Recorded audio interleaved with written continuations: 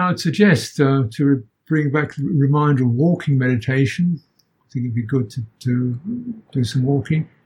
And the image I suggest here is imagine you're like a boat, a ship, a sailing ship with a mast. And your walking is going to be like that ship moving through the ocean or moving down a river.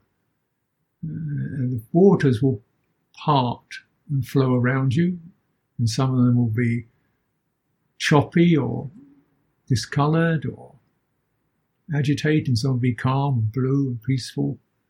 There might be fish leaping around in it or all kinds of things. Don't go into the water, move through it, and be the mast. Focus, make the mast your centre point. So as if you're like body's like a mast.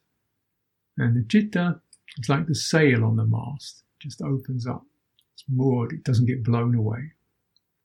As we move through, in our walking, we move through the sights, the sounds, the thoughts, the impressions, the memories. We just keep moving through, relinquishing. And so this is how you, and then anything that something seems to stick, that's the place where you pause and pick that one up. If you're really getting something sticks that seems to be weighty, pick that one up. Walk with it for a little while. Walk with that uncomfortable mood, that difficult impression, that strange feeling. Walk with it, carrying it gently, and let the movement of your body's movement, affect how you hold that. Because often difficult moods are difficult because we hold them in a rather cramped, unwilling way. It's a reflex. We don't want it, so there's a certain defending against it. So don't concern yourself too much with the object, the difficult memory, the painful feeling, but in how it's being held. And your walking can make the holding of that something a little bit more light, fluid, and holding it, but definitely holding it, listening to it, receiving it. And this can allow that quality to change and unfold, adapt. And sometimes it can be the mistake, the idea that you're trying to get rid of things. Who's going to get rid of anything? Who's that?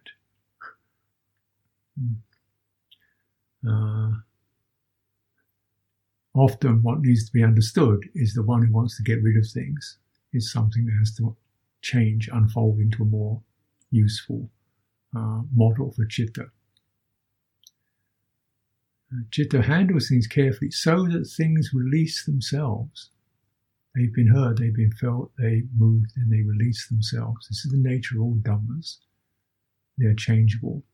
And we should therefore hold them with that faith, hold them carefully, lightly, and the movement of your body can give the suggestion to the citta of how to carry things lightly, but clearly, with poise. So I suggest we might take half an hour for some walking meditation, then return for another sitting.